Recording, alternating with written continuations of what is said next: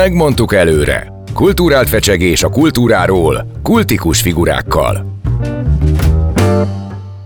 Sziasztok, köszöntünk mindenkit! Ez itt a Megmondtuk előre című műsorunk, a Rádió Café 98.0-án Kapitány Ivánnal és Hevér Gáborral. És mai vendégünkkel... Nem. Most nem. Te leszel az én vendégem. Tényleg? Aha. Vagy én a tiéd. Oké, mindegy, de ezt azért csináljuk, mert nem jöttek el, már senki nem jön hozzá. Hát figyelj, egyszerűen tojnak ránk, nem. Egy kis elszervezés történt, úgyhogy igen. Azért fogjuk ezt így csinálni. Hát vagy pedig azért, mert megbeszéltük, hogy legyen egy ilyen. Ez a másik, az a kérdés, hogy mi legyen. Igen, ki mond igazat, és ki nem mond igazat. Na hát figyelj, egyébként meg szerintem csináljuk úgy, mert azon is gondolkodtunk, hogyha így van, hogy első részben te leszel a vendég, második részben én leszek a vendég, de szerintem csináljuk úgy, hogy dumáljunk valamiről. Persze, így van. Hogy vagy? Hát te figyelj, nagyon jól vagyok. Most egy picit fáradtabban, de sok előkészítési munka van, de a produkció körül, de abszolút egyébként. Mert hogy elkezdődött már a falu forgatása, a mi kis falunk forgatása, igen, és gőzerővel készítitek elő a Gólkirályságot. Igen, ez történik, és ez két elég komoly sorozat, nagy stábokkal, úgyhogy sok színésszel. És te mit csinálsz most? Hát képzeld el, én elkezdtem forgatni a mi kis falunkat, és gőzerővel vagyok én is az előkészítésével a Gólkirályságnak, ezt csinálom. Figyelj, akartam tőled kérdezni, most viccen kívül, te mikor forgattál először sorozatot, és mit? Úgy érted, hogy dolgoztam-e sorozatban, vagy pedig én, mint rendező, vagy operatőr? Akkor kezdjük az, hogy dolgoztál? Igen. A 80-as évek elején, azt hiszem 80-ban, 1980-ban vagy 81-ben, nem tudom most megmondani pontosan, készült a Névtelen vár című magyar televíziós sorozat Zsuzséva rendezésében. Jó, és akkor azt sorozatnak tekintjük, hát azért, mert több részes volt? 8 rész volt, hát persze. Ez egy 8 részes sorozat volt, és én voltam benne az egyik segédoperatőr. De akkor ezeket még nem úgy hívták, hogy sorozat, nem? Hanem hát úgy hívták, hogy van egy film, csak folytatásos, vagy valami. Nem, ez sorozat volt. Igen? Ezt akkor is sorozatnak hívták, és abban dolgoztam először sorozatban, és megmondom őszintén, hogy egy fantasztikus élmény volt, részben a rendezőnő személye miatt, mert ő ilyen népszerű dolgokat csinált akkor Magyarországon, ő csinálta az Abigélt, a Fekete Várost is, és fantasztikusan jó munka volt ebben a sorozatban dolgozni, és nagyon nagy színészek voltak benne, akikkel egy levegőt szívni, az egy nagyon nagy élmény volt. De ez volt az első. De most ezt komolyan kérdezem, ez nem az történt, hogy ugye ez egy irodalmi adaptáció, és akkor nyilván a forgatókönyvírók, akik ezt írták, ez a magyar televízióban készült, ugye? Azt mondták, hogy ezt nem tudjuk belesűríteni ezt az egész dolgot, vagy nem lenne értelme belesűríteni a dolgot mondjuk másfél órába, hanem mennyi volt egy rész? 50 perc? Igen. Körülbelül, akkor ez 8x50, ugye ez 400 percben lesz belesűrítve, vagy beletéve, ezért aztán ezt sorozatként kell kezelnünk, és akkor azt mondták, hogy jó, tulajdonképpen olyan, mint hogyha leforgatnánk egy filmet, csak sokkal hosszabban forgatjuk. De hát ez a mostani sorozatokkal is így van, illetve kétféle sorozat van most is. Vannak az úgynevezett epizódikus sorozatok, mint például a Falu, igen, ahol nem kell összefüggő történetet kreálni Isten igazából. Persze mi törekszünk rá, hogy azért legyen benne fejlődés, meg változás, de minden egyes részt meg lehet nézni önállóan is, annélkül, hogy tudná, hogy az előző 100 részben most már tényleg mondhatom azt, mi történt, akkor is élvezhető van. Aztán vannak olyan sorozatok, ezek egyébként nem folytathatók normálisan a végtelenség pont emiatt, igen, amik egy történetet mesélnek el. Ugye most már rájöttek arra a nagy gyártók, vagy megrendelők, hogyha egy brand jól működik, akkor azért azt érdemes húzni. Ezért van aztán, hogy ezeknek a sorozatoknak, amik egyszer csak ki kell lyukadniuk valahová a végén, meg kell történnie a megfejtésnek, azok azért csupa nem várt fondorlatos akadályba ütköznek menet közben, és sok-sok csavar kerül bele a dologba. Néha ez sikerül jól megoldani, és szórakoztatóan, néha viszont érzed azt, hogy egyszerűen időhúzás történik. Ezeket azért nem lehet 2-3 szezonnál hosszabban megcsinálni. Téged idegesített a Twin Peaks? Hát Nagyon. Hát ugye, amikor eljutottunk oda, hogy nem történt semmi. Igen. Akkor azért az elég komoly volt, miközben nem is tudom hány részen keresztül húzták. Igen, az már egy sorozatélmény volt számomra. Én láttam a Névtelen várt, meg láttam ezeket a Zsuzséva adaptációkat, de képzeld, de nem úgy gondoltam rá, mint sorozat. Érdekes mondom, még a Tenkes kapitányára sem úgy gondoltam a mai eszemmel, hogy az ugyanolyan sorozat, hanem úgy... Pedig azt jól tudom, a Tenkes kapitányát az pont sorozatnak írták, és lett belőle egy könyv utána. Tehát, hogy annak, tényleg? Igen, én valahol ezt olvastam, de ez nem biztos. Tehát, hogy nekem megvan a könyv. Nekem is megvolt, hát utána meg lett, de jól emlékszem, akkor az alapvetően a sorozat lett kibővítve könyvé. Figyelj, az azért ma is megtörténik, hogy valamilyen könyv vagy irodalmi mű az alapja egy sorozatnak, hát azok azért jól tudnak működni. Ott ugye az a másik szempont, hogy ott azért van egyszer csak egy vége, egy valós már kitalált vége. A sorozatok egy részénél azért azt tudom, hogy ott írás közben még azért nem nagyon pontosan tudják, hogy majd hová fog kiukadni ez a sorozat. Azért van az, hogy például egy szezon után elkaszált sorozatnál olyan kurta furcsa vége lesz, mert hogy... Meg még nincs vége. Még nincs vége valójában. És mi volt az első sorozat, amit te csináltál? Az első sorozat, amit én csináltam, az a Limonádé című sorozat volt az RTL Klubba 2002-ben. Emlékszem rá, igen. Ez volt az első sorozat, amit rendezőként csináltam. Ez egy szitkom volt, ugye? Igen, ez egy szitkom volt. Igen, bent díszletben volt. Igen, félig meddig. A díszlet azért fel volt építve, egy bevásárlóközpontban volt felépítve maga a díszlet, mert egy üzletben játszódott a történet, és akkor ott építettük fel egy üzlet díszletét, de végül is integráltuk a bevásárlóközponthoz. És te szereted ezt a műfajt? Azért is vagy benne, vagy nyilván ne szépítgessük, tehát jó is vagy benne, vagy jók is vagytok benne, de hogy igazából erre haraptál rá, vagy ez lett a fő profilja a te filmkészítésednek?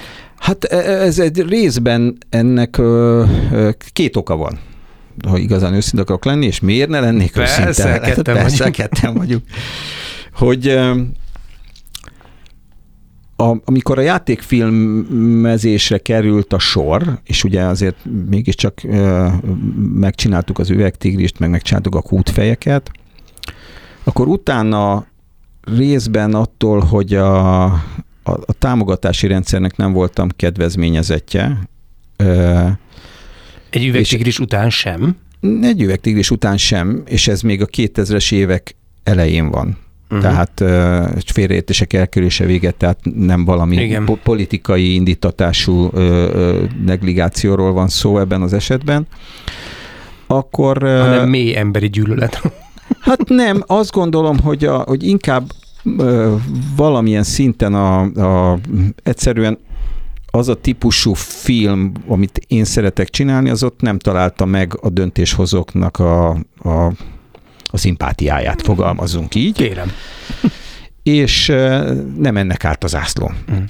De közben elindult a sorozatkészítésben kint külföldön egy boom. Ugye akkor volt az amerikai írók sztrájkja, amitől a rendes játékfilmes forgatókönyvírók bementek a televíziós sorozatokat írni, és megváltozott a televíziós sorozatoknak a minősége, az elismertsége, nagy színészek, akiket eddig nem lehetett a sorozatokhoz bevinni. Általában mindig az történt, hogy néha egy sorozat színész, mint például George Clooney, a vészhelyzetből ki tudott ugrani a film felé, mert annyira népszerű volt. De visszafelé ez nem nagyon működött. Tehát, hogy elmenjen egy Al Pacino, vagy egy Dustin Hoffman, vagy egy Robert De Niro egy sorozatba, ez nem történt vagy egy meg. Sylvester Stallone, vagy egy Arnold Schwarzenegger, vagy egy Kevin Costner. Ja, pontosan, tehát, hogy sokakat felsorolhatunk. Az nem történt meg, de ezután ez elkezdődött. Itt megváltozott valami. És ez amiatt volt, hogy a sztrájk miatt kezdődött? Igen, mert hogy megváltozott egyszerűen az alapanyaga a sorozatoknak, meg a hozzáállás, meg a körülötte lévő felhajtás is. És ez elindította ezt a változást, ami az begyűrűzött hozzánk is. És akkor én felfigyeltem arra, hogy milyen jó lenne, hogyha mi is ebbe az irányba próbálnánk nyitni, és elkezdtem keresni utakat ebben a dologban. Másodszor közben kialakult az is, ezzel párhuzamosan, hogy alapvetően a nézői szokások megváltozásával a sorozat lett az új film. Egy sorozatban. De ez mikor datálódik?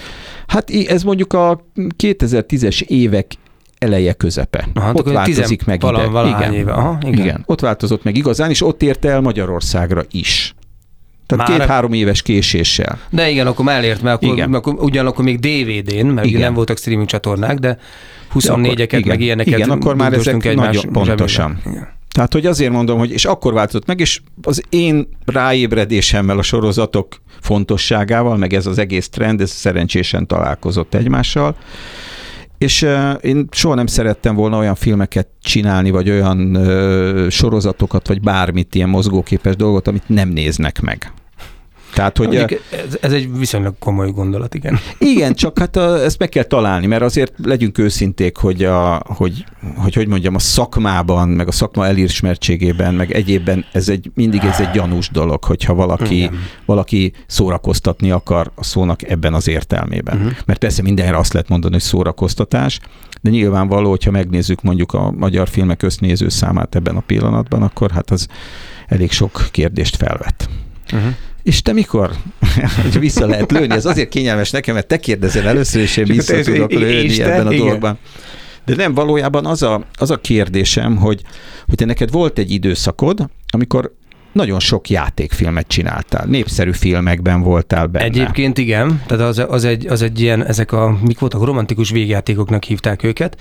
Abból tényleg minden évben forgattam 1-2-3, már úgy értem, hogy egyet, és akkor volt akkor már sorozat is az én életemben, most lehet, hogy rosszat fogok mondani, de azt tudom, aminek a főszereplője voltam, az az Átok című sorozat volt még a Mátyási Áronnal. Ezeket a filmeket meg a Sas Tamással forgattuk annó. Ezeket a romkomokat, igen. Meg hát volt még egy kicsi még tévéfilm is volt, emlékszem még főiskolás korunkban, amikor be voltam öltözve ilyen elképesztő hajdúnak és mindennek, és még a Kunigundai utca épületben ott voltak a stúdiók, igen. Akkor még ez nem volt. Más, tehát ezek így voltak, és aztán elkapott a sorozatnak vagy a sorozatnak a szele engem is, mert nyilván az történt, igen. hogy minél több sorozat volt, egyre több színészre lett szükség, így aztán mi közepesek is be tudtunk kerülni ezekbe. Hát figyelj, egyszer csak le kellett hajolni az a wrestlingért. Persze, hát úgy figyelj, nyilván nálatok is az volt, hogy az már volt, jó, nézzünk egy elején, mert ezek is voltak, de itt ki van a sárba. Na ezek azok. Akkor hívtak minket. Jól látod. Persze. Igen. Akkor hívtak minket, és akkor így kerültem be, és egyébként azóta nagyjából minden évben van valamilyen, aztán volt ugye ja Istenem, az Új Mészáros Karcsival forgattuk. Az Alvilág volt, igen, az is volt még. Aztán csináltuk együtt, amit én nagyon szerettem, a Jó fiúkat. Igen. Aztán jött a Falu, aztán még ugye, amit én kifejezetten imádtam és nagyon szerettem. Segítség itthon vagyok a Covid alatt, ami egy zseniális ötlet, elképesztő ötlet volt, ezúton is. És nagyon jó volt, én nagyon élveztem, mert csináltunk valamit, miközben mindenki be volt zárva. Igen, isteni volt. Otthon, hogyha kedves hallgatók is tudják, hogy úgy készült a sorozat, hogy a cégetek, tehát ahogy a gyártó cég mindenkinek nejlon zacskókba fertőtlenített telefonokat küldött ki, itinerekkel és mindenféle dolgokkal. Zoomon csináltuk. Zoomon kellett bejelentkezni, mindenki saját maga forgatta saját magát, tehát azt kellett csinálni benne a konyhájában, vagy a nappaliában, vagy bárhol. Egyszerre kellett bejelentkezni. Egyébként hozzá kell tennem, hogy a leggördülékenyebb forgatás volt. Igen. Mert tényleg az volt, hogy egyrészt nem kellett senkit egyeztetni, mert mindenki otthon rohadt. És az volt, hogy figyelj, akkor 14 óra 30-kor jön a te jeleneted, addigra legyél ott. És a jelenet 14 óra 30 perckor elkezdődött. Tehát nem az volt, hogy még itt nyekeregtünk, meg vár egy kicsit megcsúsztunk, nem jók a fények. Semmilyen nem volt. Maximum az, hogy a Lia, emlékszel, néha elfelejtette elindítani a felvételt. Igen. Indítsd el a felvételt, Lia. Elindítottam, de nem indítottad el. Lia, most Lia, kikapcsoltad a hangot most. És a Lia tátogat, aranyos volt nagyon. Az nagyon jó volt. És hát aztán jött ugye a Falu, és aztán most az én nagy új szerelmem a Gól Királyság, ami van, és aztán nem sokára, ha az időjárás és minden is úgy akarja, akkor nem sokára elkezdjük a következő évadot csinálni. És akkor most megint kérdezek, neked megint jó lesz. Csinálni is szereted a sorozatokat, de úgy tudom, hogy nézni is. Hát igen, nézni is két szempontból. Nem a sajátodat természetesen. Hát ezt azért igen. Bár figyelj, én nem vagyok abban nem az a kategória vagyok, aki azt mondja, hogy nem utálom visszanézni. Ja, nem.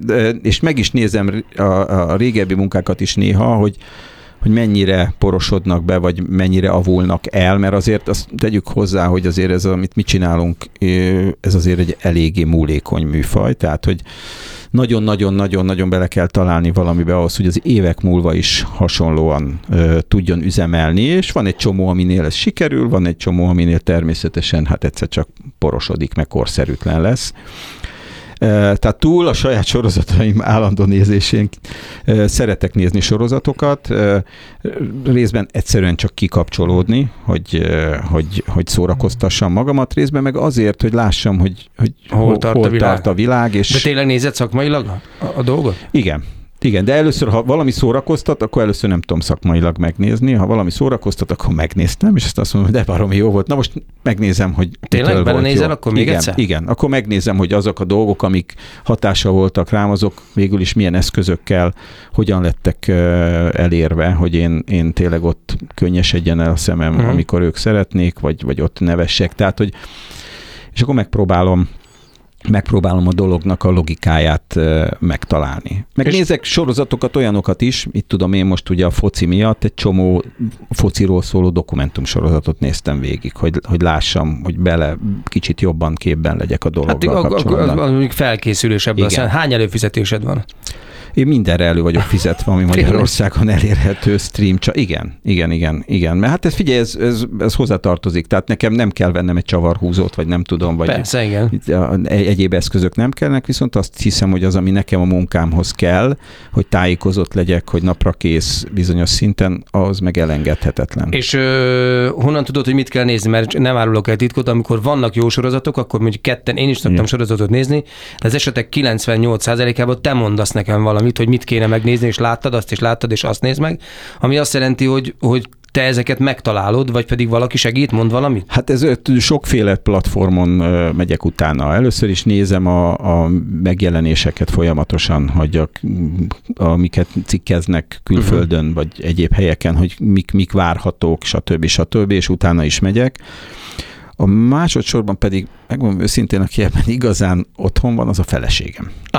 Azt hittem, a Fricit fogod mondani. Nem, a Frici is, fiam, de a Frici igen. Az a fiam, a Frici, ő egy más szegmensben van, de a sorozatok nagy részét azt a Jucitól tudom, hogy mi van. Ezek szerint nem együtt nézitek? Együtt nézzük is, van, amit nem, mert ő például elképesztően nagy horrorrajongó, és én ezt nem tudom, szóval nekem az, ha van műfaj, amit én sajnos nem tudok nézni, az a horror. Tehát szeretem az izgalmat, thrillert, nem tudom. A horror az, amitől engem ki lehet engem üldözni, de a horroron kívül is egy csomó sorozatot ő nagyon nézi, ő aztán tényleg végigböngészi a különféle honlapokat és egyebeket, hogy hol mi van, és felfigyel dolgokra, és ő nézi az IMDb-n az összes olyan színésznek a megjelenéseit, a várhatóakat, ami csak 2 év múlva lesz, hogy az megtörténik-e. És mivel amióta ismerlek, nem tudom hány éve már tényleg, de már tőle sok. Én azt látom, de tényleg azt látom, hogy iszonyatosan sokat melózol. Hogy ez még éjszaka indul a buli?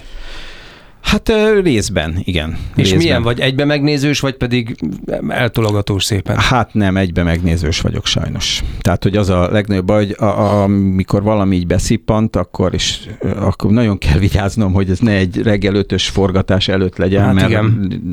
Az viszont a forgatásnak nem tenne jó. Tehát tudom azt, hogyha valamit nagyon szeretnék megnézni, azt akkorra időzítsem, hogy utána azért ne kelljen fölkelnem azonnal, mert egyszerűen, hogyha beszippant, akkor nincs mese, nézem a következőt. Hát most ugye azért már vannak szolgáltatók, akik emiatt egyébként nem miattam természetesen, de azért, hogy fenntartsák tovább az érdeklődést a streaming szolgáltatások iránt, csak csepegtetik, ami hát egy felmentést ad nekem, hogy legtöbbször egyébként megvárom. Hát persze, hát a türelem, mert ez ugyanolyan dolog, hogy ki tudja, hogy mikor jelenik meg a nem X sorozatnak az következő évada. Április 22, nem, május 31, és akkor meg tudod nézni az egészet, mert addigra már lement az egész. Így van. Persze. Te nézel sorozatokat? én ilyen hektikus vagyok benne, amikor megtalálok egyet, akkor azt tulajdonképpen elég gyorsan ledaráljuk otthon. Én nagyon szeretek a feleségemmel együtt nézni, de ő alkalmatlan erre, mert ugye az időbeosztásunk egészen más, és ő 11 óra körül, és van az, hogy megvárlak, és akkor az 5. napon még mindig az, hogy nézzük már meg az első részt, mert ott tudod, elaludtam a 10. percbe, akkor, tehát én első részekből nagyon jó vagyok, mert első részeket nagyon sokat láttam a dologban, és akkor tényleg kedvesen megkérdezem, hogy figyelj, látsz esélyt arra, hogy ezt együtt nézzük meg, mert én már marhára mennék tovább, és akkor azt mondja, hogy figyelj, nem. Ilyenkor szomorú vagyok, hogy nem osztozik a dologban, ami egyébként jó tud lenni, de akkor nem, és akkor egyedül, az éjszaka. És akkor éjszaka bele tud húzni 1, 2, 3, 4, 5 rész, de hát ugyanez, hogyha forgatás van valami, akkor nem, és aztán van úgy, hogy hetekig, hát talán hónapokig nem, de hetekig semmi nincsen.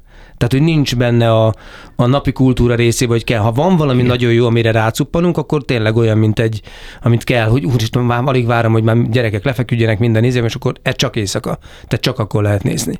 És én nekem megfigyeltem azt magamon, hogy azért próbálok valami rendet teremteni ebben, mert egy másik kedvenc foglalatosságomtól, az olvasástól elveszi rohadtul az időt. Hát én bevallom őszintén, én nem is tudom, hogy mikor olvastam el utoljára egy könyvet. Szoktam olvasni, meg szoktam olvasgatni ilyen történeteket, de azt, hogy kezembe veszek egy könyvet, pedig egyébként szeretek olvasni, és mégis tudod, valahogy ez szerintem ez a mostani civilizációnak az átka, hogy kényelmesebb, készebben kapod meg azt az egész dolgot. Tehát nyilvánvalóan sokkal több érzékszervedre, meg a gondolatodra, elsősorban az agyadra van szükség egy olvasáshoz, a képzeletvilágodra, mindenre, mint egy film, vagy akár egy sorozat, az oda teszi eléd, és akkor rögtön tudsz dönteni, hogy érdekel, nem érdekel, stb. Bele akarok mélyedni, mindent eléd tárnak. Ha jól, akkor nagyon jól, mert akkor tényleg nagyon jó hat rád. Ha kevésbé, akkor mész tovább, lapozol egyet, és ebben a dologban valóban olvasás, az sajnos nálam az nagyon hátul van. És hogyan tudsz valahogy a gyerekeiddel együtt sorozatot nézni, vagy filmet, mert azt tudunk, arra néha szoktunk ilyen napokat tenni, ugye nálunk az a kellemetlen, vagy nem kellemetlen a filmnézés szempontjából, hogy van egy 5,5 éves, egy 15 éves, meg ugye vagyunk mi. Igen. Hogy akkor ezt hogy összetenni. Tehát amikor van egy olyan része, és akkor van úgy, hogy belefeledkezünk, hogy ott már a sárkányok leharapják a kis királylány fejét, és a nem tudom, micsoda, folyik a vér, és a Berta az 5,5 éves ott ül, és egyébként nyitott szemmel néz, és akkor egyszerűen rájövünk, hogy te, ez nem félelmetes? Azt mondja Berta, de nem félek tőle, csak félelmetes. Akkor kicsit elkapcsoljuk, hogy inkább ne ez a vonal legyen, de találunk ilyeneket, mert tényleg vannak, és nem csak a Disneyn, hanem sok minden más platformon vannak ezek az úgynevezett családi filmek, ami még egy 5,5 évesnek is jó tud lenni. A szünet után, ami most fog következni, én is elmondom, hogy nálunk hogy folyik a gyerekekkel együtt a tévézés. Okay. Ez itt a Megmondtuk előre, a Rádió Café 98.0-án. Hevér Gáborral. És Kapitány Ivánnal, és a vendégeink ma Kapitány Iván. És Hevér Gábor. Még ne menjetek el. A szünet után is megmondjuk. Na sziasztok, újra itt vagyunk a Rádió Café 98.0-án, a Megmondtuk előre című műsorban, és hát megmondtuk előre, hogy ma csak ketten leszünk, Kapitány Ivánnal. És Hevér Gáborral. És vendégeink Kapitány Iván és Hevér Gábor. Igen, hol hagytuk el? Ott hagytuk a sorozatnézés, hogy nálunk igen. Még bonyolultabb a helyzet. Hogy tudtok-e együtt nézni? Mert ugye, hogyha összegyűlünk mindannyian, hát ugye vagyunk mi a felnőttek. Igen. Aztán van egy fiatal felnőtt, ugye a Frici, a legnagyobb fiam, és akkor van egy 17 éves, meg egy 9 éves. Tehát ezeknek a különféle nézői szokásoknak, ha együtt akarnánk filmet nézni, vagy sorozatot, akkor azért meg kell felelni valamilyen módon. És mi is úgy voltunk, mint ti. Hogy egyszer csak valami köztest elkezdtünk nézni, amiből valaki kilógott, általában lefelé. Igen. Tehát sajnos el kell, hogy mondjam, hogy volt olyan, hogy meredek jeleneteknél néztünk egyszer csak össze, hogy ott ül velünk a zsiga, és ő is nézi a dolgot, és akkor amikor ránéztünk, akkor egyszer csak azt mondta, láttam már ilyet. Persze. Hát ugye, de egyébként tényleg úgy az történik, hogy a nagyobbik lányommal el szoktam menni moziba. Ritkán, de azért el szoktunk menni moziba. Sőt, Már voltunk 3 is ilyen szempontból, tehát hogy a felesége a kicsivel, még talán a kicsi nem is volt még moziban egyébként. Na mindegy, de oda is el szoktunk menni, de hát már elég sokat beszéltünk ebben a műsorban arról, hogy valóban az új film az a streaming csatornán levő, vagy bárhol levő sorozatok, és azokat nézzük, vagy akár filmeket is, mert azt is el szoktam kapni néhányat, de ugye van nekünk egy állandó kérdésünk, Iván. Igen. Majd megkérdezem tőled, persze. Igen. Tudod ez a dolog, hogy tudsz-e valami olyat ajánlani, akár hogyha maradjunk ennél a dolognál, most úgy nézett ki, nem határoztuk el előre, de úgy néz ki, hogy erről a sorozatkultúráról fogunk most ma itt beszélgetni. Van-e valami olyan, amiért érdemes volt fölkelni az elmúlt időkben, akár legyen, sőt, ezt most te esetedben megkötjük, nem mondhatsz akármit. Mondj egy sorozatot, vagy 2, ami tök jó volt. Hát az utóbbi időben, ami elég nagy hatással volt rám, az mondom, fura módon egy foci sorozatot fogok mondani. Az Arsenalról készült egy All or Nothing sorozat, egy ugyanilyen van egyébként a Manchester Cityről, mind a 2 fantasztikus volt, mert egy évadon keresztül követi ezeket a labdarúgó csapatokat, és úgy van az egész összerakva, felépítve, megcsinálva, mint egy rendes fikciós sorozat. Együtt tudsz élni a focistákkal, az edzőkkel, a problémákkal, fantasztikus betekinteni tényleg a kulisszák mögé, hogy mit csinálnak egy vesztes meccs után, hogy hogyan próbálja a vereségre állva a szünetben fölrázni az edző a játékosokat, hogy egy sérült játékos mit kezd a hétköznapjaival, hogy egy renitens játékossal mit kezd az edző, mit kezd a csapat, hogy vélekednek a szurkolók. És az egész valójában azért nagyon érdekes, mert aki nem szereti a focit, annak a számára is, mert hogy nem úgy szól a fociról, hogy ez itt a foci, és akkor rugunk nagyon szép gólokat. Vannak benne ilyenek is, de akkor már elkap a gépszíj, hanem a viszonyokról szól, az emberi kapcsolatokról, a közösségről, arról, hogy megismered a játékosoknak a hétköznapi életét, a gondolatait, és hogy jelen esetben úgy van megcsinálva, nem mint egy valóságshow, hanem hogy ezeket a gondolatokat érdemes is megismerned. Tehát, hogy tudod, ez hol van? Ez a Prime-on van. A Prime-on van egy pár ilyen sorozat, és ami nem mostani, de engem lenyűgözött egyébként, ahogy meg volt csinálva, az egy sok évados sorozat, picit az utolsó szezonja az nem volt annyira jó, a csodálatos Mrs. Maisel, az is azt hiszem, hogy a Prime-on van. Ezt nem is mondtad nekem, eddig még. Ez azt hiszem most volt a 6. szezonja, ez egy nőről szól, aki Meglepő. Igen, de jó, attól még manapság ez már nem teljesen meglepő. Egy nőről szól, aki a férje elhagyja őt, és valahogy ennek az indítatására ő egy stand-upos lesz. És az ő humorista, stand-upos, a háztartásbeli feleségből lesz egy nagyon sikeres amerikai stand-upos, és ez be van ágyazva történelem. Ő egy kitalált személy, de körülötte az emberek, a nagy humoristák, mint a Lenny Bruce, meg ezek megjelennek. És egy fantasztikusan lenyűgöző, színes, nagyon jó humorú sorozatról van szó, sok zenével, fantasztikusan jó zenékkel, és elképesztő színészi alakításokkal. A másik ilyen meg az Offer című sorozat, amit már mondtam már régebben is, ami a keresztapa keletkezéséről szól, szintén egy fikciós sorozat, tehát nem dokumentumsorozat, de az is egy fantasztikus betekintés abban, hogy hogyan is jött létre ez a remek mű.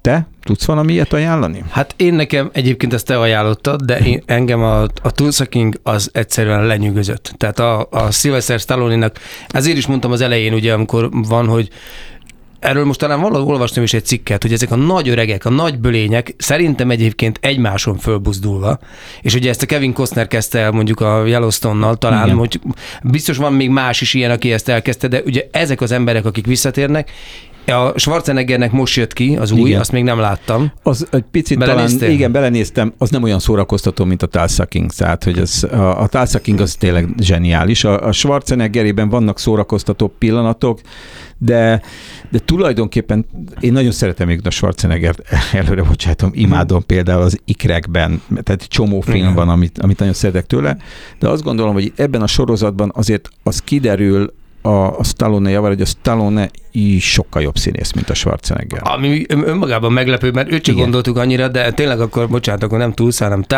a Tailsuckingben hát elképesztőt alakít, és egyszerűen zseniális, mindenkinek ajánlom, hogy kezdjen nézni, meg kezdjen izgulni, hogy jöjjön a második évad. Valószínű lesz, mert ugye ez is egy kurta furcsán ért véget az első évad, tehát kell, hogy jöjjön. Azt én nagyon-nagyon-nagyon szerettem, és mondom, ezek a nagy bölények, akik most hirtelen, ugye, a filmvászonról, amit pont beszéltünk, a filmvászonról bejöttek a streaming sorozatokba, és ott kezdenek el egyébként nagyon nagyokat alkotni. Ráadásul ugye a Yellowstone az már az 5. évadjánál tart talán. Tehát egy megterelő, hosszú munka, és azért a Stallone 76-7, valami ilyesmi, valószínűleg a Schwarzenegger sokkal fiatalabb, tehát egy nagyon megterelő melóban vesznek részt, és iszonyatosan jól dolgoznak benne. Igen, de hát ugye végül is az történik, amit mondtunk az elején is, hogy ez a fajta nézhetőség a részükről az nem mindegy. Tehát azért legyünk őszinték, a filmiparban is az történt, hogy vagy giga-megaprodukciók kerülnek vászonra, mert azok fogják behozni vélhetőleg a beléjük fektetett anyagiakat, tehát Marvel filmek és nem tudom mi, vagy pedig olyan olcsó, most tényleg gazdaságilag értem, független kis filmek kerülhetnek még, mert valahogy a közepes termékek, vagy a közepesen drága termékek, és a mainstreamnek szólok, azok is beköltöztek főleg a streaming platformokra, tehát hogy egyszerűen a moziba járás már azért nem olyan, mint régen. A feleségem még jár a legkisebbel moziba, én néha elmegyek a 2 nagyobbik gyerekünkkel, de megmondom őszintén, néha van olyan film, amire azt mondom, hogy mindenképpen meg kéne néznünk moziba, már egyszer csak a tisztelet miatt, hogy ennek a rendezőnek, vagy ennek az alkotásnak ezzel adózzunk, de azért egy picit mindig úgy vagyok vele a végén, hogy hát azért lehet, hogy ez otthon is szórakoztató lett volna. Igen.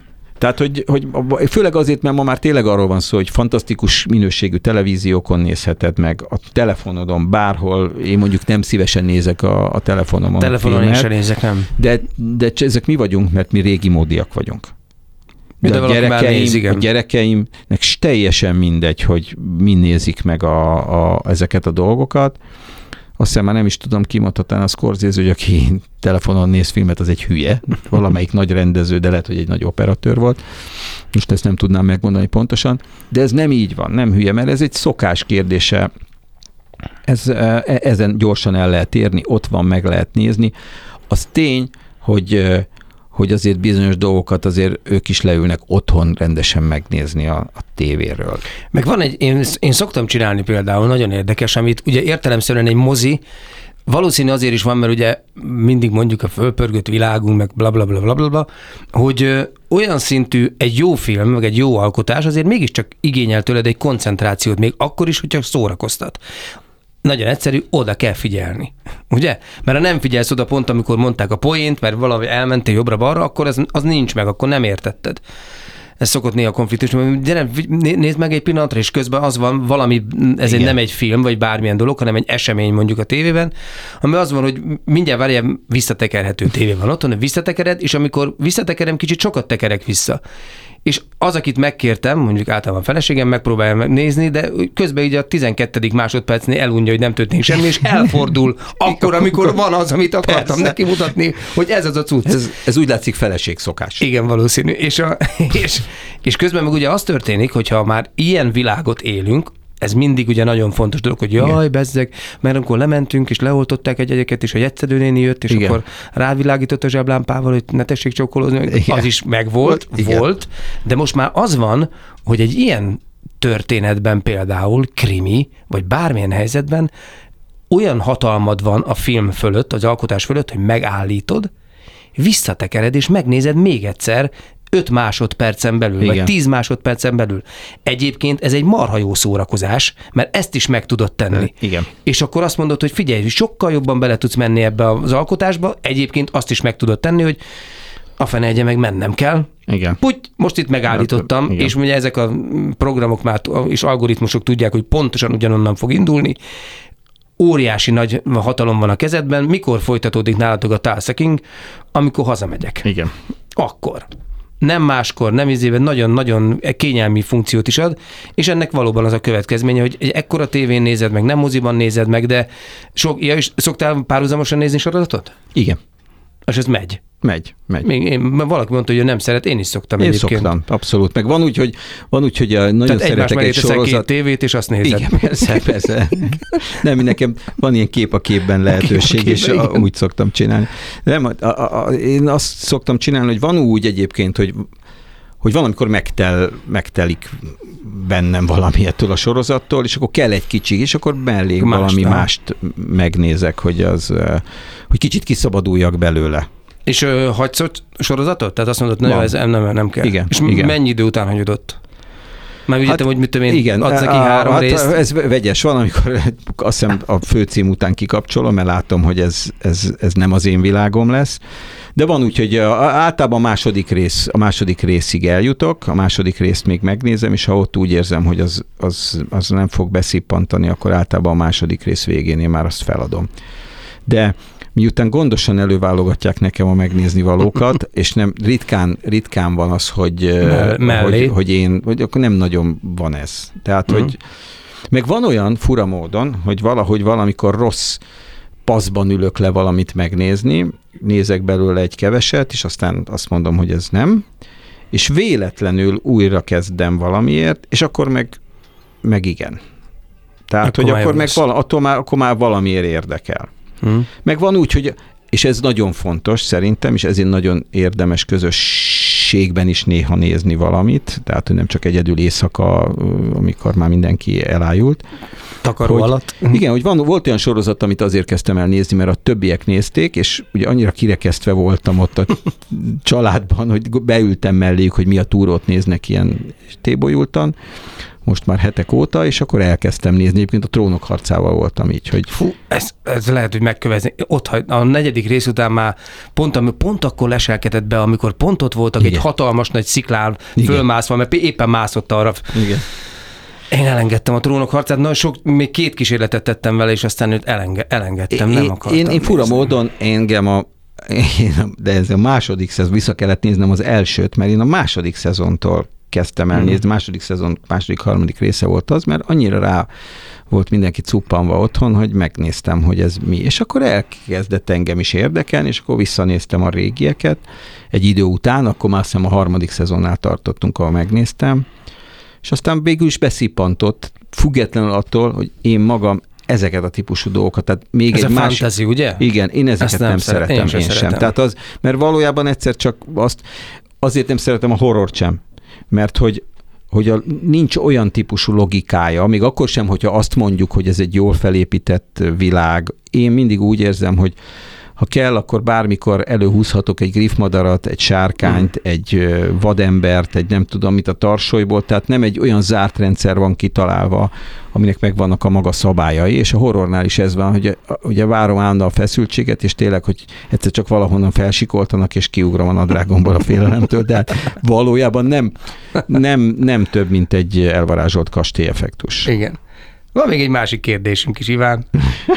Mi történne veled, hogyha a jóisten, a jó tündér, a sorsod korlátlan anyagi lehetőséggel ruházna fel, ami ugye most van veled egyébként. Persze.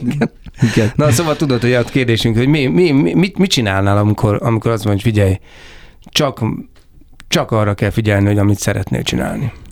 Hát csak arra figyelnék, amit szeretnék csinálni. De szeretek csinálni. Szeretek nagyon fikciós dolgokat létrehozni, de nyilván... Te dolgoznál?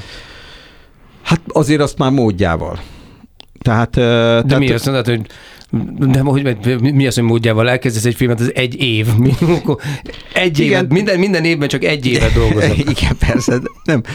Többet utaznék, tehát nem, úgy alakítanám át az életemet, hogy többet utaznék, bizonyos dolgokat el kéne engednem, tehát, hogy lehet, hogy nem felügyelném az összes sorozatot. Már inkább csak produceri munkákat végeznél, és már nem lennél tevőlegesen ott. Így van.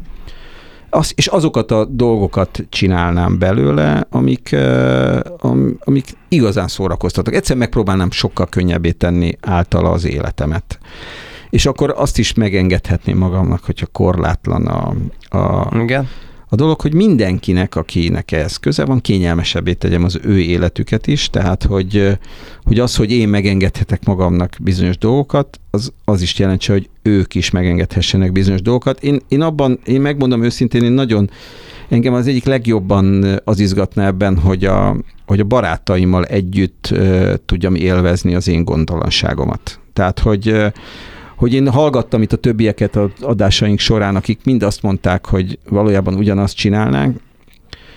Részben én is, de én nem. Én lehet, hogy kipróbálnék más dolgokat, lehet, hogy kipróbálnám azt, hogy milyen ettől elszakadni, és ugye hála jó Istennek úgy mondhatom, hogy ebben én sikeres vagyok, tehát nem egyfajta megkeseredettségből hagynám ott, és nem kényszerít engem ma se semmi arra, hogy ebben robotoljak, hanem egyszerűen ugye van az a mondás, hogyha válasz magadnak egy olyan munkát, amit szeretsz, és soha nem kell dolgoznod tovább az életedben, és én ebben a szerencsés helyzetben vagyok. Hogy én azt csinálom, amit szeretek. Én ezt csinálnám hobbiból is, hogyha lehetne. Tehát nem mondanék le róla. Csak visszavennél egy kicsit a dologba. Igen, és olyan dolgok, amit szintén szeretnék csinálni, amitől nagyon sok időt veszel a mostani életem, abban megpróbálnék többet, utaznék, fotóznék, azt nagyon szerettem, és egy picit, és mondom, és tulajdonképpen olyan időket próbálnék kiszorítani, hogy a barátaimmal, a családommal közösen szerezünk élményeket. Utazzunk el együtt. Tehát azt mondanám, hogy gyere Gábor, vegyük fel a családot, és menjünk el valahová. Érted? És ez ne jelentsen gondot egyikünknek sem. És igen, magyarul... Szeretném megosztani az én jólétemet másokkal is. És te? Bocsánat, meg egy kérdés föl kell tennem, és ebbe belefér, hogy mondjuk veszel egy vattacukorkészítőgépet? Igen, belefér, hogy veszek egy vattacukorkészítőgépet, és vattacukrot fogunk vele készíteni. Ezt tudom, ezt azért kérdezted meg, mert meséltem, hogy a gyerekem osztályának valami kerti partiára vettünk egy ilyen vattacukorkészítőgépet, de ezt nem úgy kell elképzelni, hogy ez egy nagyipari vattacukorkészítőgép. Iván, mindegy, azt jelenti, hogy a vágyaid egy része már teljesült. Tehát figyelj, vattacukrot kaphatok minden este, igen, és a legkisebb gyerekem folyamatosan. És ipari mennyiségű vattacukrot eszel, igen. Hát figyelj, én furcsa, én ismersz, én nagyon szeretek melózni, meg oda is teszem magam, de én nagyon szeretek lusta is lenni. Tehát nagyon szeretek nem csinálni semmit. Habár egyébként ezt lehet, hogy csak mondom magamról, mert mindig valamit találok, amit kell csinálni, akár otthon, akár a munkában, akár bármilyen dologban. Nem is nagyon tudom, hogy történt-e velem olyan, azt tudom, hogy vágyom rá, és biztos meg is van a lehetőség arra, hogy ma ne csináljak semmit, tehát hogy van egy olyan nap, de nyilván gyerekek mellett meg egyáltalán ezt azért annyira nem lehet megcsinálni. De én azt érzem, hogy én nagyon keveset dolgoznék, illetve azt csinálnám, hogy egy jó ideig nem dolgoznék.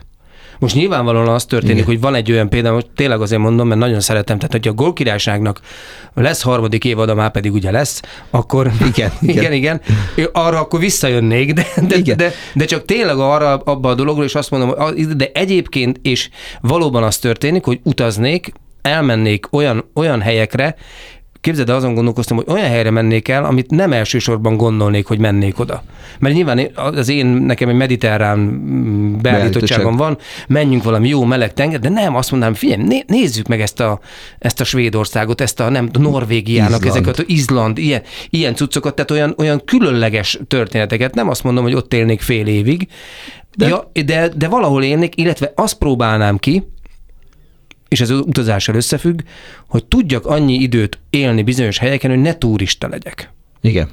Hogy valami olyan módon szervüljek be abba a közösségbe, hogy ne turista legyek, hanem hogy éljek bizonyos helyeken, és ez ugye az utazás, tehát ez azt jelenti, hogy kicsit el innen, aztán persze mindig visszahaza, tehát ugye ez maradna a bázis ebből a szempontból, de az elsődleges dolog az lenne, hogy utazni, megtapasztalni dolgokat, és még ugye az is belefér, hogy figyelj, akkor Izlandon az egyik gejzé mellett béreltünk egy sátrat fél évre, de 2 nap múlva azt mondtuk, hogy ez nem jó, és hazamegyünk. Persze. Tehát, hogy vagy valahol megyünk, ez is belefér. Én nagyon bírnám megismerni a világot, és abban tényleg benne, nem tudom, mert nem történt még meg milyen az életben, és valószínűleg nem is fog, hogy tényleg ne kelljen csinálnom semmit, hogy ezt meddig bírnám. Én most azt tudom mondani, mert ismerem a lusta énemet, hogy én szerintem bírnám, de lehet, hogy nem bírnám, ezt nem tudom. Igen, a lustálkodás engem is nagyon vonz, bár én azt gondolom, hogy amikor nem csinálás semmit, az végül is az van, hogy valójában olyan tevékenységeket végzel, amik úgy nem produktív. Mire szoktuk mondani, hogy nem csinálsz semmit? De igen, ez nem a lényeg. teszed tűvé magad, nem fontoskodsz valahol. Hát de az is érthető, hogy én egyébként szeretek otthon füvet nyírni, de hogy le kell nyírni a füvet. Most 4 napja nem tudok füvet nyírni, mert zuhog az eső, és folyamatosan ez van, de majd le kell, mindig van benne egy kell. Talán a kell szót törölném el az életemből. Hogy nincs semmi olyan, amit kell csinálni, hanem amit szeret, ez a dolog van, és akkor úgy mellózgatunk. Hát most sajnos be kell fejeznünk ezt a műsort. Ez a baj, látod, a kell. Igen, látod, hogyha lenne korlátlan pénzünk, akkor most addig folytatnánk, meddig akarnánk. És tartanánk egy ilyen 48 órás adást, igen. Igen. Hát jó van. Iván, én köszönöm, hogy itt voltál. Én is örülök, hogy eljöttél. Ti pedig a Megmondtuk előre című műsort hallottátok a Rádió Café 98.0-án Kapitány Ivánnal. És Hevér Gáborral. És ma együtt egymással beszélgettünk. Sziasztok! Sziasztok! Megmondtuk előre. Kulturált fecsegést hallottatok a Rádió Cafén. Az összes adást meghallgathatjátok a rádiócafé 98.hu-n.